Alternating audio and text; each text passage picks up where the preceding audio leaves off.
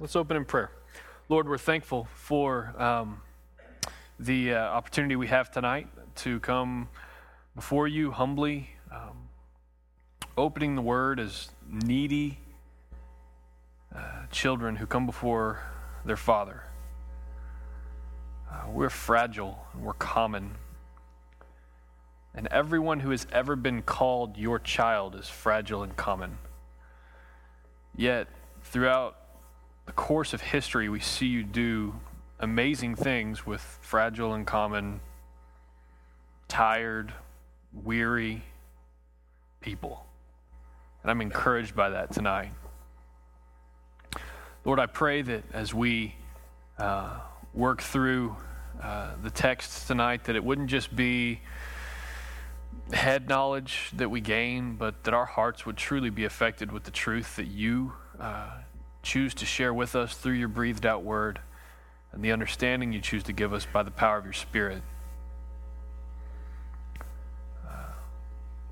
Lord, I pray that you would bless the kids tonight in their class as they head over to their classes, and to see so many of them, probably half of who is in here, stand up and leave when the kids are dismissed. I'm encouraged, and I'm thankful to see families raising their children in the fear and the discipline of the Lord. And I pray that you would bless their time with their teachers, that the teachers would have wisdom and insight to know how to speak words fitly and to communicate clearly and to appeal to the hearts of our children. We are a blessed people indeed. I pray that you would guide our time. We humble ourselves before you. In Jesus' name, amen. Better get that. All right, we're going to be in Exodus 38. You can go ahead and turn there. We're gonna essentially, we have 3 chapters left, and we've got 2 weeks of study to finish them. I'm hoping to do 38 and 39 tonight. Not sure if time will permit. It's a lot of text, a lot of ground to cover. But we're just going to move through as much as we can tonight. And what we don't get through tonight, next week is Thanksgiving. We won't be having Wednesday night services because Thanksgiving is the next day. So there won't be any meetings, no activities at this building next Wednesday night. The Wednesday after that is our last study in Exodus, and so we will finish it. So don't be a loser who doesn't come back after Thanksgiving holiday, okay? Don't be a loser. Tell your friends, don't be a loser, because we'll be finishing the study and have a lot to look back on. And then December 5th, which is only 3 weeks away, if anyone wants to freak out, will be our night of recounting, where we'll come together. And I'll send out some stuff via email to you guys to prepare for that, because I don't want us to just come together and then recount. I want y'all to prepare what you want to share with other members of the body during that time. And so I'm going to send out some email to kind of guide y'all in that and help y'all prepare. So let's go into it. Exodus 38. We'll recap a few things from last week, as always, and then we'll move into the text. First, last week we saw that there were some words spoken that may have never been spoken since and were probably never spoken previous by those in leadership. And does anyone remember what those words were? Huh? Quit giving. Yeah, that's we've got enough. Y'all don't need to give anymore. We're good. So they were free will. You said free will. That's funny. No one's ever spoken that since. Yeah. That's funny. All right. So anyway, so what happened was the people were bringing their offerings, and there were free will offerings, and it was such abundance that those in leadership said, stop, we have more than enough to accomplish what God has called us to do. And so I already said this, but to be clear, what were the kind of offerings that the people were bringing? To be clear. Gold, free will. There you go, Patrick. Free will gold. That'd be a good album name. Anyway, why were they bringing offerings in such a manner?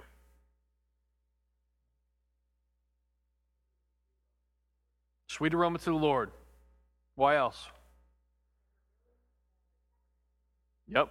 They had to build the tabernacle. Why did they have to build it? Yeah, God's presence to dwell, exactly. And so they were bringing these offers in a manner that they were not burdened by it or put off by it, but in fact they were thankful that God had forgiven them. They were thankful that God had restored them, and it was the thankfulness that they held in their hearts that really overflowed in this abundance of giving. They saw that what they had was not just a portion of it belonging to God, but they realized they would still be slaves in Egypt. But now they're free, and they have the treasures of Egypt because God gave it to them. They plundered them verbally before they left. And so they're thankful to God that he's forgiven them. They're thankful that he didn't make them move on without him from the base of Mount Sinai. And they're thankful that he restored the covenant. And so they're bringing these free will offerings out of thanks. And if the people were bringing free will offerings morning by morning, what must be characteristic of the builders and the workers? What'd you say? Very busy, yes. What else? Skilled, what else? Faithful, trustworthy. Yeah, faithful, trustworthy stewards who are skilled and going to do what God told them to do. And so, in the context, the text that we're looking at, if you haven't been here in a while or a few weeks or whatever, we're building the tabernacle right now. We're seeing them build the tabernacle. They've talked about it a long time.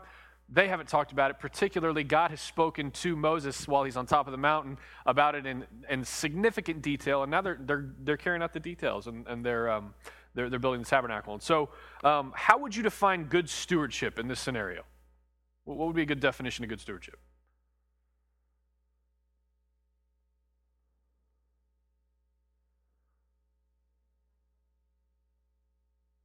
Exactly. Are they doing what God has said with the money that has been given by God's people, or the treasures that have been given by God's people? And that's how we define good stewardship today. Are we doing what God says with the resources that he brings through his people? We don't have like a business model here. Everything that is going on at Crosspoint financially and the resources that we have are by contributions. It's 100% driven by contributions. And so we always have to ask that question, are we being good stewards? One, are we doing what God says? Or are we just winging it, doing what we want to do, what we think would be hip and neat and bring a lot of people in? We got to be doing what God says, and so that's how we can define good stewardship. Are we doing what God has said with that which he has given us through his people?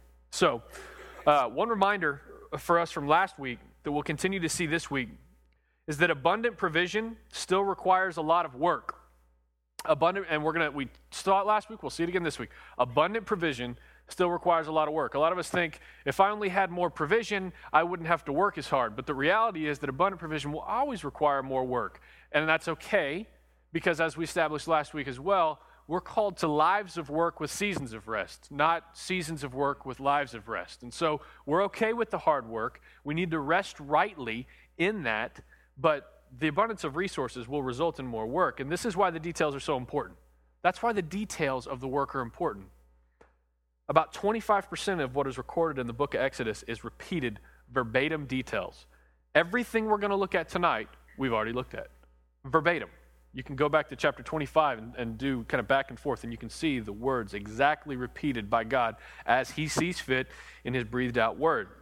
Everything we'll engage is something we've already engaged. So by God's design, he wants everyone here to engage it again and see the beauty of obedience. As a teacher, I want to bring you something new, fangled, and awesome that you're like, I've never heard that before. And sometimes God says, no, you're going to, you already taught this, and so you're going to go teach it again, because by his design, he wants us to hear it again, or he wouldn't have put it in his breathed out word twice.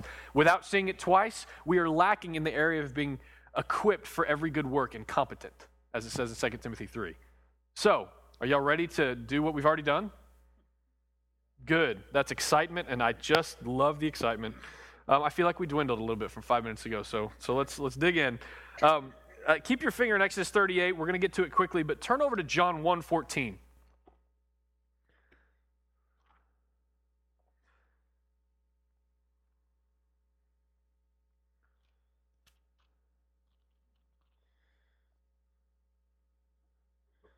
John 1:14 says,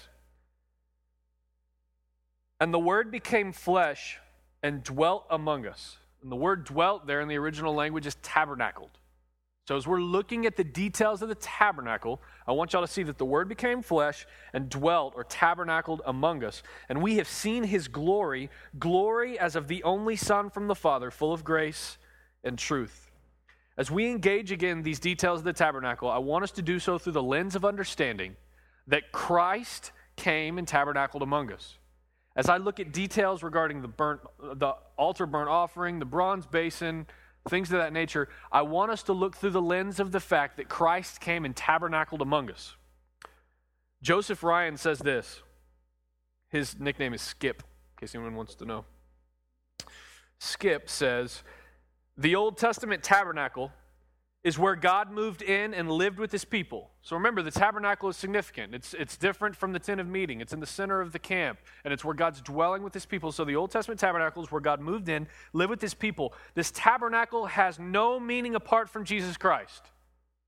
Jesus was not an afterthought where God included some details to make you remember the tabernacle. The tabernacle was the way that God would prepare us to understand and receive and make room in our hearts and our minds for Jesus. So without Jesus, the tabernacle makes no sense. Its whole purpose in the wilderness was to point people forward to the true tabernacle who was to come, the Son of God. As Colossians says, for in him the fullness of deity dwells in bodily form. We do not understand the teaching of the Old Testament in all of its fullness unless we read it through Jesus Christ, his incarnation, his life, his death, and his resurrection. The tabernacle has absolutely no meaning apart from Jesus. Thousands of years before Jesus, God purposed that there would be a tabernacle in order that there would be the true tabernacle for us. Just as the tabernacle in the wilderness contained and displayed God's glory, even more do we behold, as it says in 2 Corinthians 4, the glory of God in the face of Christ. So if you were in the tabernacle and you went inside the tabernacle, you were part of that priesthood, you would behold the glory of God. And because we are in Christ, we are a royal priesthood, and we get to see the glory of God in the face of Christ in a manner even more significant than Moses seeing just from behind. It's amazing what we're looking at if we look at it through the lens of Jesus, okay? So turn back to Exodus 38, and we're going to look at verses 1 through 7. He made the altar of burnt offering of acacia wood. 5 cubits was its length, 5 cubits its breadth. It was square, and 3 cubits was its height.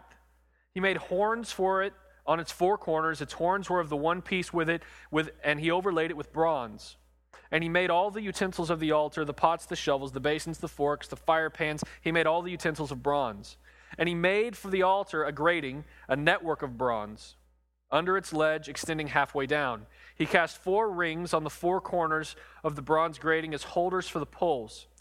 He made the poles of acacia wood and overlaid them with bronze. And he put the poles through the rings on the sides of the altar to carry with him. He made it hollow with boards. The altar of burnt offering. Now, this is one of the first things you're going to see as you walk into the temple courts, the altar of burnt offering. This was located at the entrance of the tent of meeting, and it was there on purpose. What would that emphasize? Think about what the altar was used for, and imagine if we had one at the door when you got here. What would that represent? What would y'all think when you saw that altar? It was important. What else? Why not? Things are slaughtered there. When you slaughter an animal, there's smells, there's blood, there's lots and lots of blood.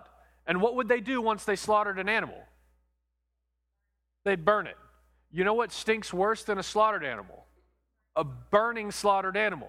And that's what they would engage at the entrance when you walked in. So imagine if we had something at the entrance of our door where when you walked in, you were immediately reminded of the holiness of God and the depravity of the sinner. That's what that does. When you see that, when you smell that, when you hear the bleeding that you know will not exist in a few minutes because of the sins of the people, you will have an immediate sense of the holiness of God and the depravity of the sinner, of which we're the sinners. So, who is allowed to come before God without a sacrifice?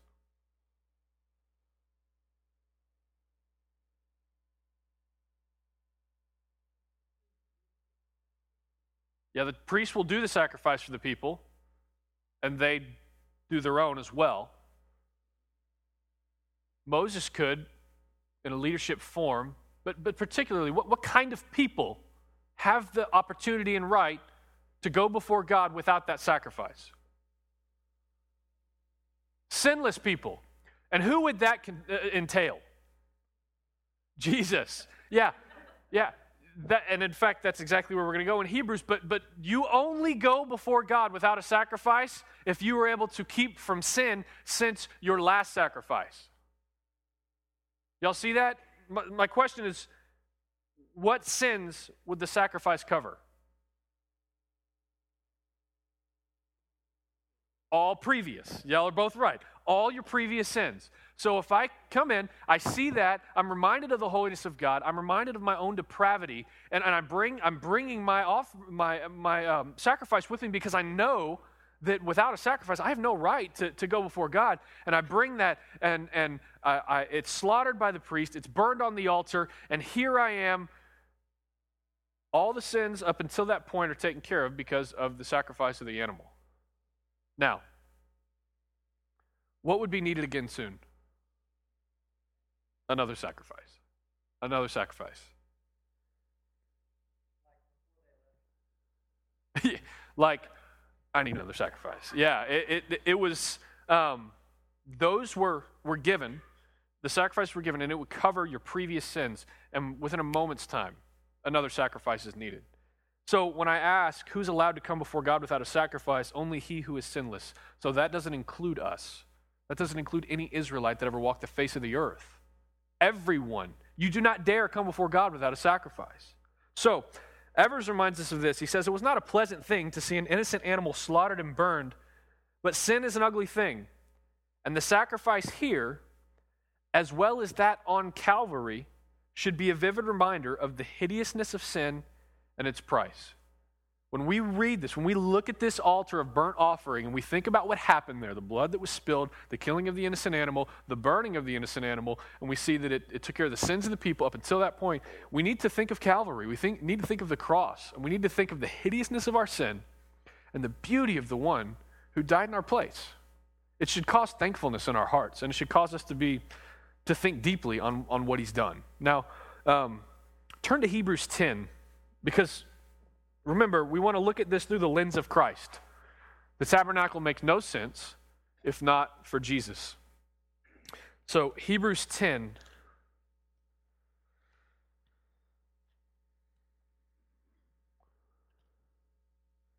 And we're going to look at, I'll read verses 11 through 14.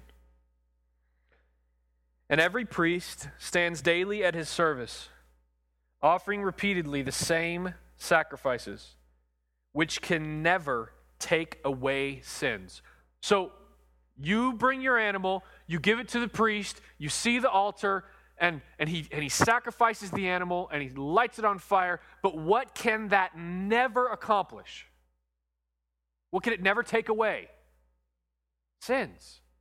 It can't take away what's going to happen. It can't, with one sacrifice, you're not going to be able to say, okay, I'm good for a month, I'm good for a year, I'm good for 24 hours. You can't even say I'm good for a minute, because it can't take away sins. So every priest stands daily at the service, offering repeatedly the same sacrifices, which can never take away sins. But when Christ had offered for all time a single sacrifice for sins, he sat down at the right hand of God, waiting from that time until his enemies should be made a footstool for his feet. For by a single offering, he has perfected for all time those who are being sanctified. So when you look at it through the lens of Christ, that's beautiful. Is that not amazing? I mean, Christian people should read that and be like, wow, look at what he has done that no one, even the greatest of all priests, even the most diligent, could never do. Because he gave himself, and he now sits interceding for us. For by a single offering, he's perfected for all time those who are being sanctified. We hear that so much that we become numb to that, how good that news is. But I want you to think of yourselves as an Israelite. Imagine over and over and over and over and over again bringing that sacrifice and watching over and over again the blood spilled, watching over and over again the fire being put to it. Imagine what good news it would be for someone to say, hey, there's a single offering that can perfect that for all time.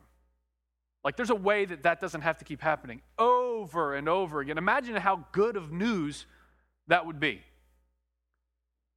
Like you don't have to keep bringing another goat, another bull, another ram. Like there's an offering that could be perfected for all time for those who are being sanctified. So when we see this through the lens of Christ, we're very encouraged, and we should be, our hearts should be filled with thanks, and that should in turn cause us to see our role in the priesthood, which we'll get to in a few minutes. Turn back to Exodus 38. Look.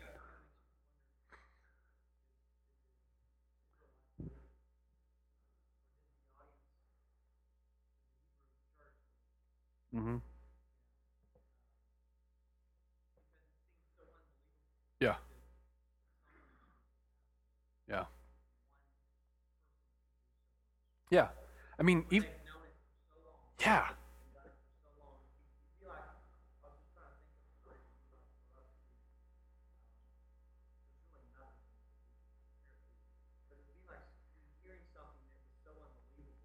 Mhm. Yeah. Yeah. Yeah.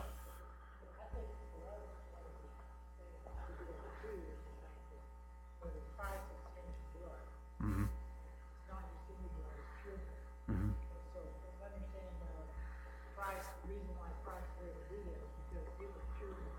Yeah. Yeah. Yeah.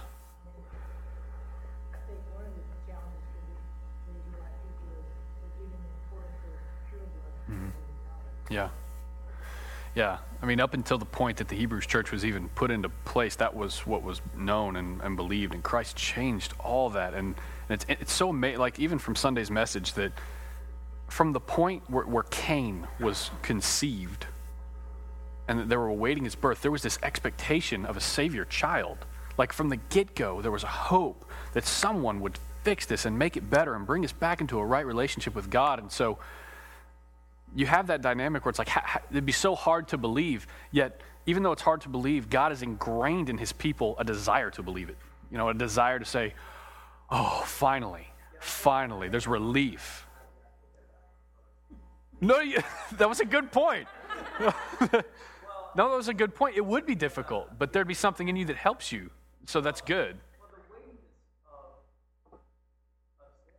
Mm-hmm. Mm-hmm.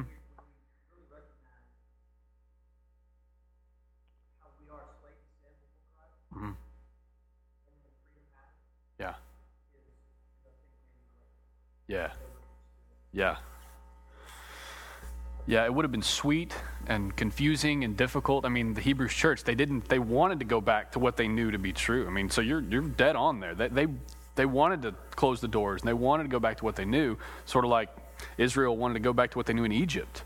But there's a sweetness there and a relief there, but even a confusion there. That's why we have to not neglect gathering. Because everyone in here probably say, yeah, I believe in Jesus, I love him, he's my Savior, my treasure. But we have to remind each other of what that means, and so that we don't fall back into just worldliness. I mean, it says, don't be conformed to the world, but be transformed by the renewal of your mind. The indication there is if you're not being transformed, you will be conformed to the world. And so they needed to hear this truth as much as we need to hear this truth today. Look at verse 8. It says, he made the basin of bronze and its stand of bronze from the mirrors of the ministering women who ministered in the entrance of the tent of meeting. The ministering women are mentioned again later, but I don't know if it's a direct correlation. But there are ministering women here, and they have these mirrors, and essentially, if they're high-quality mirrors, they would have been cast in bronze. So you'd have the mirror set in like kind of a bronze frame. And so that was what they brought to make this basin, which there's an interesting dynamic there of, you know, what you see and what happens in the basin. But my question, we're looking at the bronze basin. I want you to picture the priest making the sacrifice. You know, imagine he just made the sacrifice. And once it is set to the fire, his hands are still covered in the blood of the innocent animal. And he's been making sacrifices all day. And so he then goes to the bronze basin to wash. My question is, what might the bronze basin reveal to us about sanctification? What might the bronze basin reveal to us about sanctification?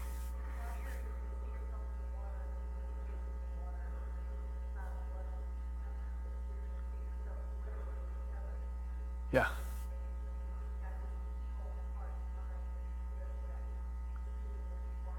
Yeah.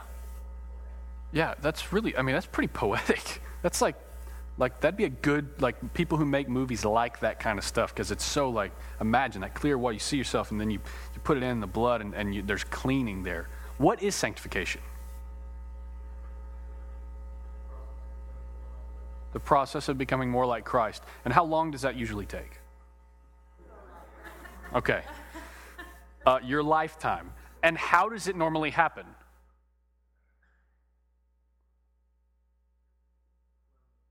Slowly through pain. Say that again. Through repentance. Okay. Turn over to Ephesians 5. Keep your finger in Exodus, because we'll go right back to it. Through suffering.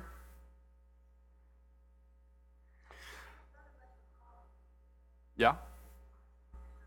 Yeah. Chosen, called, and then we know that what we're called to involves suffering. And it says, do not be surprised at the fiery trial when it comes upon you as though something strange were happening to you. There's realities that we face, but those realities only make sense to us in light of one thing that we must have, a puzzle piece that has to be there. And if it's not there, we're just confused. And in Ephesians 5:25, it says this: husbands, love your wives as Christ loved the church and gave himself up for her, that he might sanctify her, having cleansed her by the washing of the water with the word. How does sanctification happen in that verse? Say that again? Yeah, being washed in the water of the word. Washed in the water of the word. Now, is it only women who need sanctification? And luckily the men are here to take care of that. Yeah, okay. Key's going to need a ride home. If someone could give Key a ride home.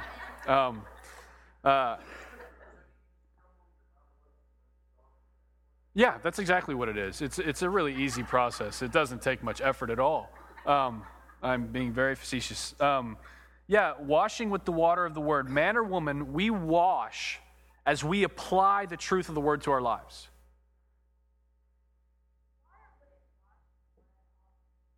Mm-hmm.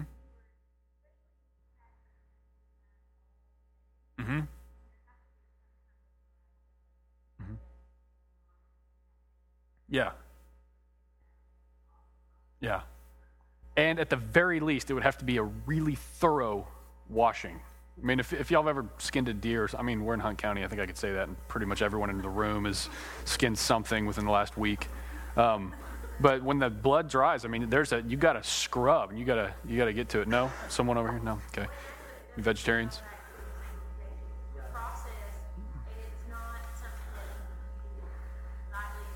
Yeah. Yeah. Yeah. Yeah. Yeah. That's a really good point. God gives us His Spirit, and it says that His Spirit gives us power to break strongholds. There's a divine power to break strongholds. And so when we go to the Word and we have the power of the Spirit, there's a divine power to break strongholds, which in breaking the strongholds that we have in our lives, it's sanctification. We're being made more like Christ. Christ didn't have a bunch of strongholds and sins that were always coming up where He would sin and He would sin and He would sin. We do. And so to be made more Christ-like, those strongholds have to be broken. And through the Word, man or woman, we wash as we apply the truth of the Word to our lives. We're sanctified and made more like Christ throughout the course of our lives, so you can conclude that throughout the course of your life, there's never a time where you're not going to need this. No one ever graduates from this. No one ever gets to the point where I know that pretty thoroughly, so, every now and again I'll go and check it out. It's not, I have some books that I'll go back to that I've read them a lot, but, once a year I'll go and take a look at them just to remind me, there's one called Getting Things Done, and ironically I haven't actually finished that book yet, but I've read most of it. And then like Howard Hendrick's book on living by the book. I've read that, and I've read it thoroughly, but every now and again I'll go back to it, just for a refresher. There's never a time where you'll get to, in your process of sanctification, where I'm going to go back to the Word just for a little bit, just because I need a refresher. That's not how it works. If we are being sanctified, it won't happen apart from this. It won't happen apart from this. Members of the people of God gather as the church, and we go to this, and that's how the washing happens. That's how the sanctification happens.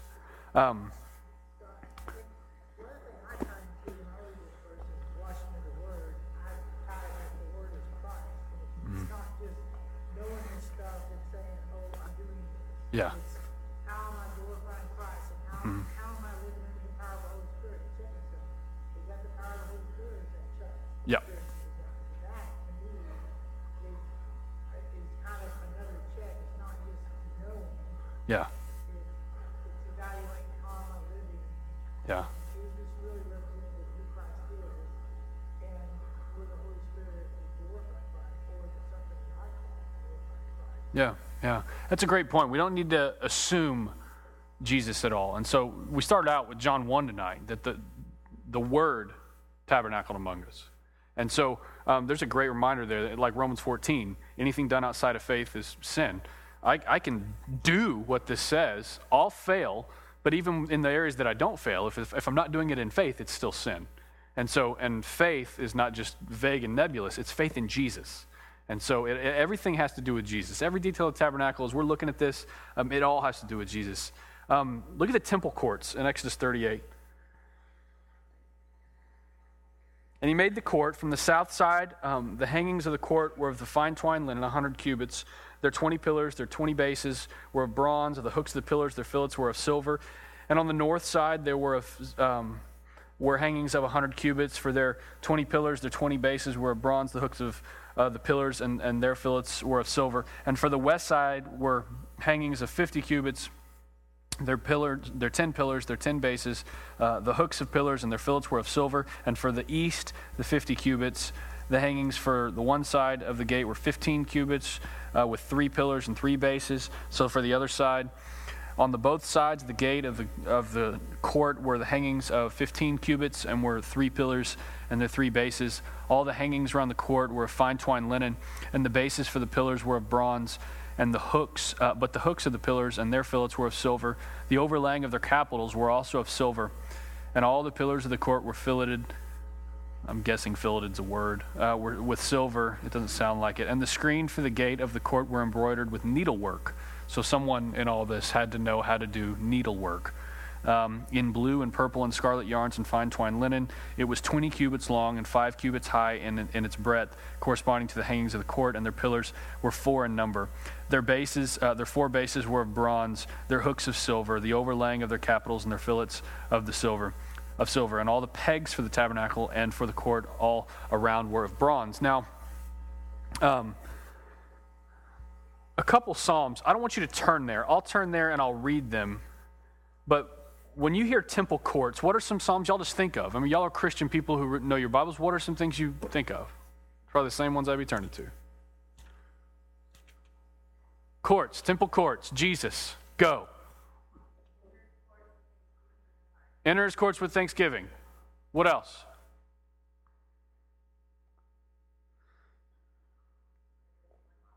Better is one day in your courts than thousands elsewhere. What else? A line of people. I'm with you.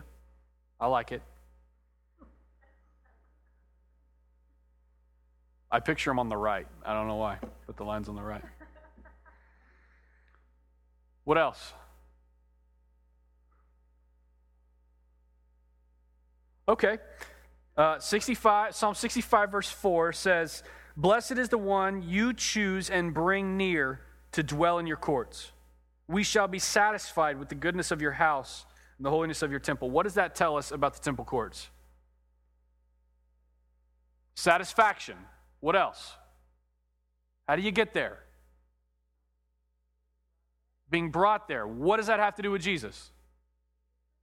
Jesus brings us there. Does anyone come to the Father in any other way but by the Son? No. Okay, so as we see these temple courts, we need to think of the fact that we are brought near. Those are people who are in the temple courts are blessed and they're satisfied. And that's how it is for us in Christ, blessed and satisfied. But there's no other way to come near the Lord except for in Christ. I'll also just do one more, Psalm 104. I've got a long list of them because there's lots of examples. But Psalm 100, verse 4 simply says, enter his gates with thanksgiving and his courts with praise. Give thanks to him and bless his name. What does that tell us about the temple courts and Jesus? How do we enter? Joyfully with thanksgiving. And why? Because we're blessed and satisfied. As I said in the previous verse, we're blessed, we're satisfied, we enter his courts with thanksgiving, with praise because of what Jesus has done. There's no other right way to approach God. It's interesting, in Philippians, I have actually quoted this verse wrong in front of people, not even thinking about it. But I would say, in Philippians it says, do not be anxious about anything, but in everything by prayer and supplication, let your requests be made known. And the God of peace will guard your hearts and your minds in Christ Jesus with a peace that exceeds understanding. I've quoted that like that 1,000 times, and guess what I left out?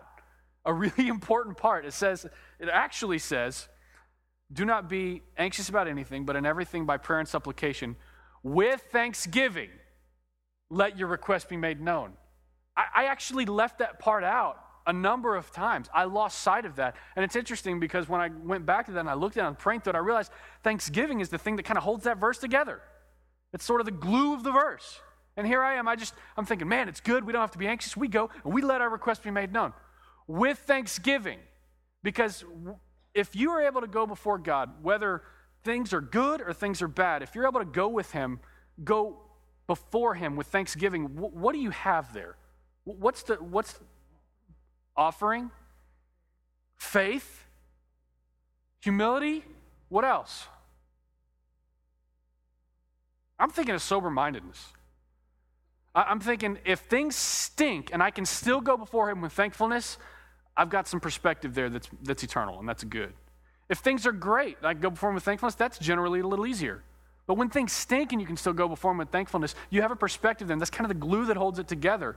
So here, we enter his courts with thanksgiving, no matter what. And he will guard our hearts and our minds in Christ. He'll give us a peace that exceeds understanding. But that peace will not be there if there's not thankfulness in our hearts.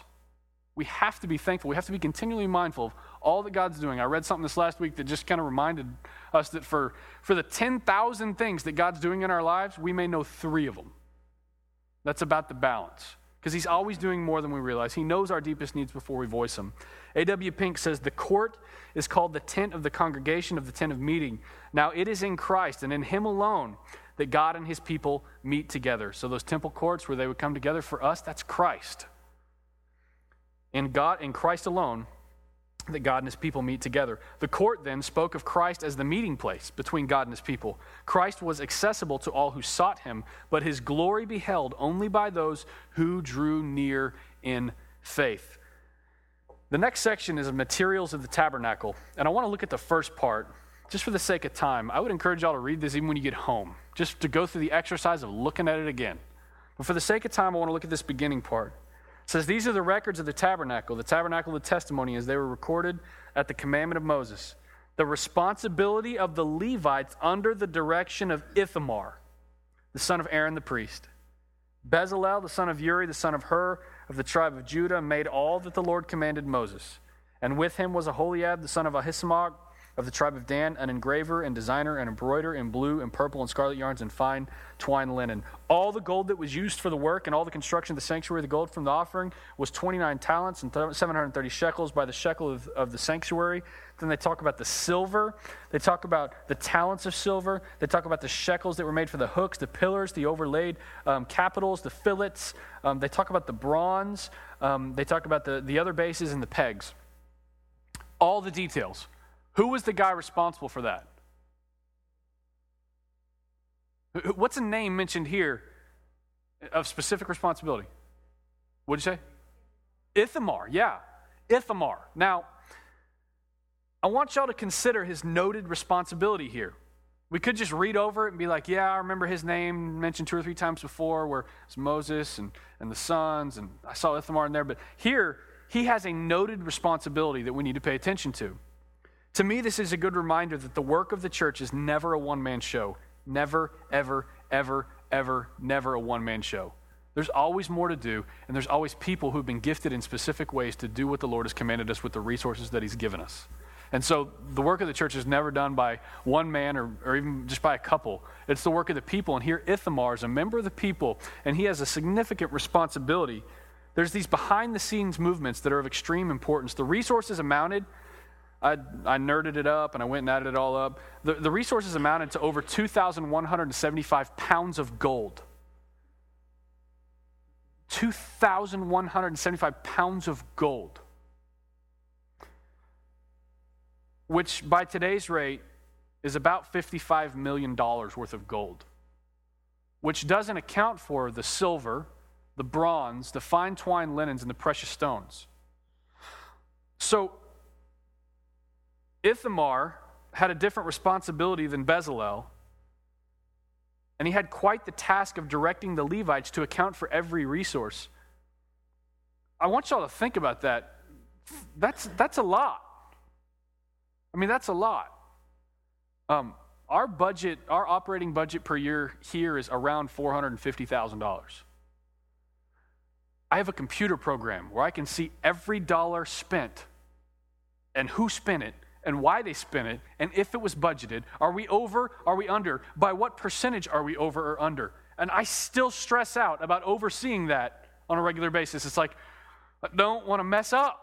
I don't want to get things out of whack. I don't want to lose sight of the resources we have and use them wrongly. $55 million worth of gold.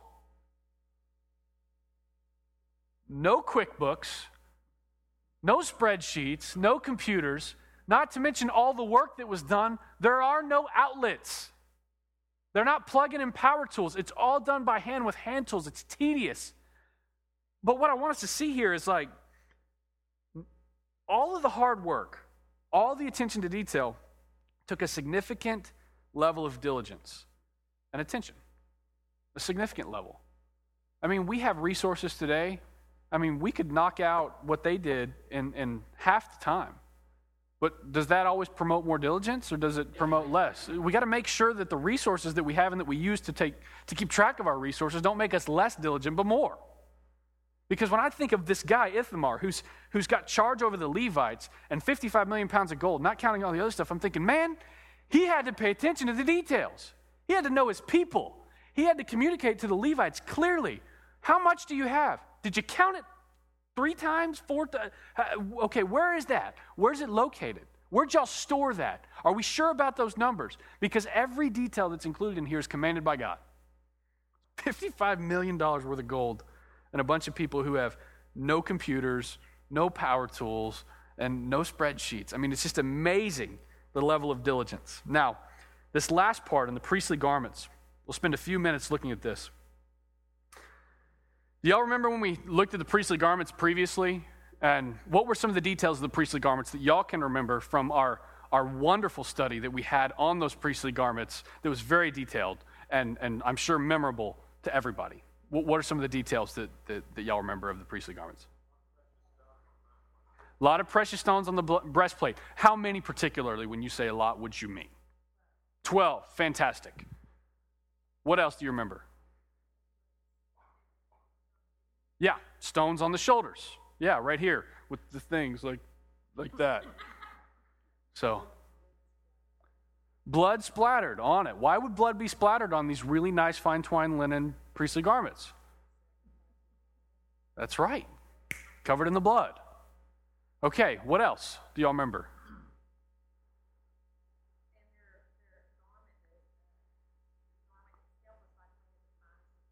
Yeah. Yes. Yeah, purple, scarlet. Yeah, lots of gold filigree.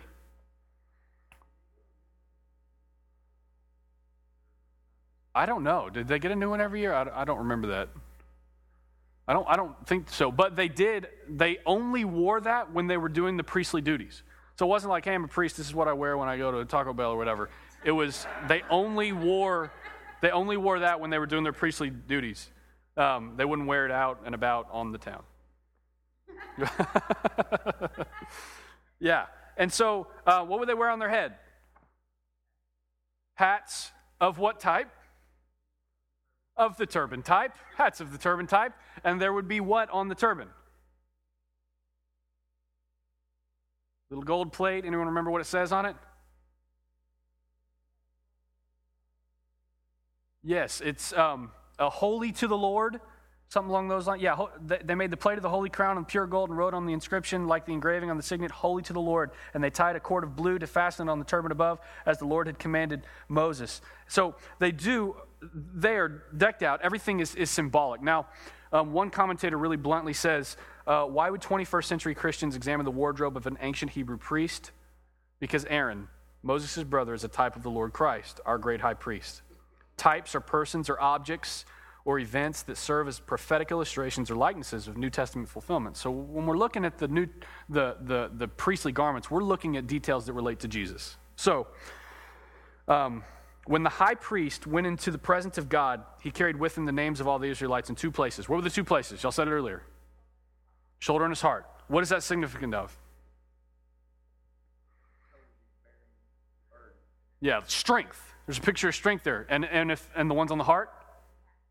A compassion and a level of love and affection. He bore their names on the shoulders. This indicated the responsibility of the high priest to care for them with the strength provided. And he carried them on his heart, which was to show the love that he had for them. So what we see here is God, through his priesthood, exercising strength and affection for his people. This is important. Some people might find it necessary. I like that word. Necessary to limit God to only one of those two characteristics. He's either strong or he's compassionate. And we have to make sure we always see both. If we think he only saves us because of our depravity, then we can lose sight of his affections towards us. And will inevitably result in a lack of affection for other people on our behalf. If we only see the affection of God towards his people and we lose sight of our depravity and need for strength of another, we'll present people with a picture of God that wants to be their friend, who wants to be their buddy and show affection, but not their Savior. And so strength and affection are two things that we need to see God exercising toward his people through the priesthood. Malachi 3:16 through 18 God refers to his children as his treasured possession, and he is sparing them that they would serve him in righteousness. So we put all those little pieces together, and we see God through the priesthood loving his children, referring to them as his treasured possession, that we might serve him. Now, we'll close. Turn to 1 Peter 2. 1 Peter 2.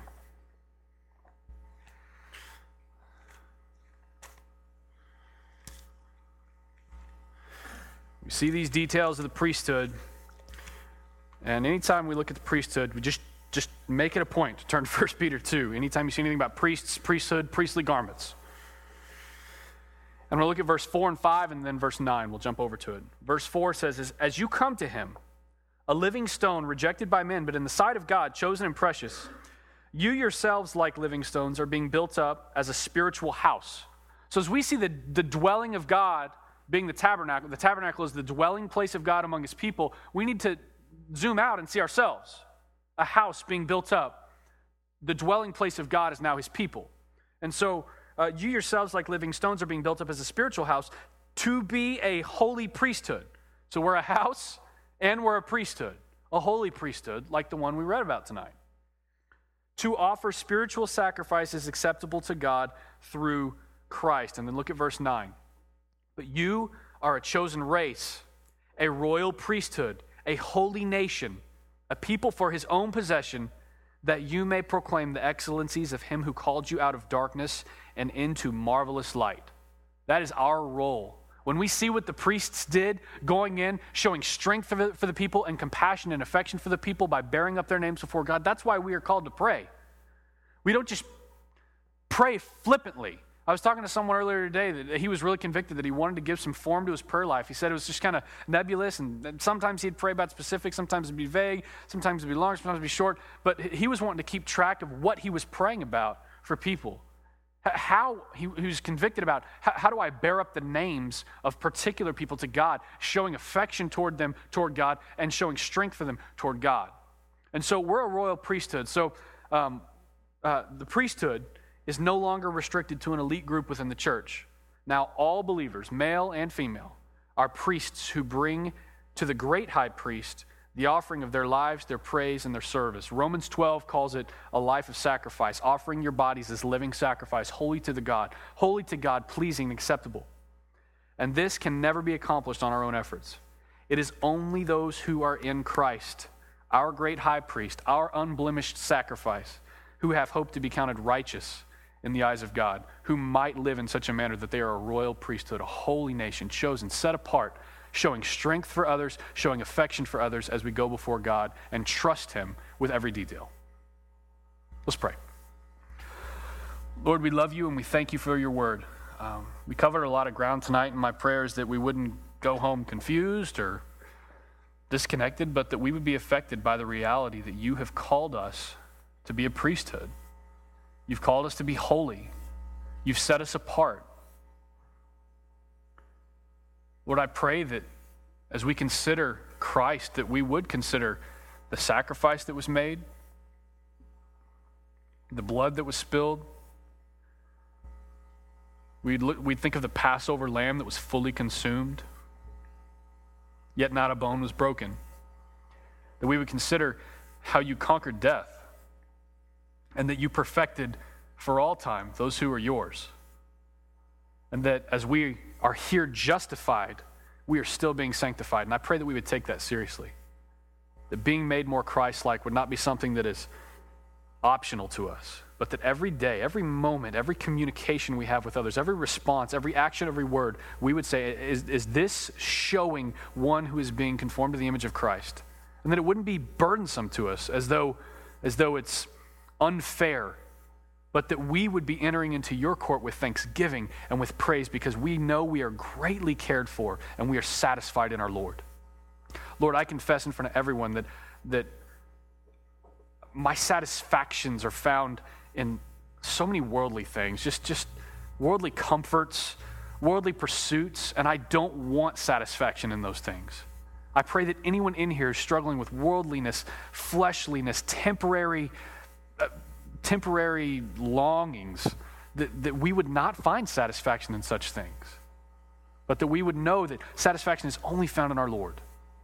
Christ satisfies, and in Christ we are cared for, and we are turned into a royal priesthood and a holy nation. Lord, let us walk rightly in that conviction and turn from our sins and move toward Christ in a Christ-like manner. We love you, Lord. We pray these things in Jesus' name. Amen.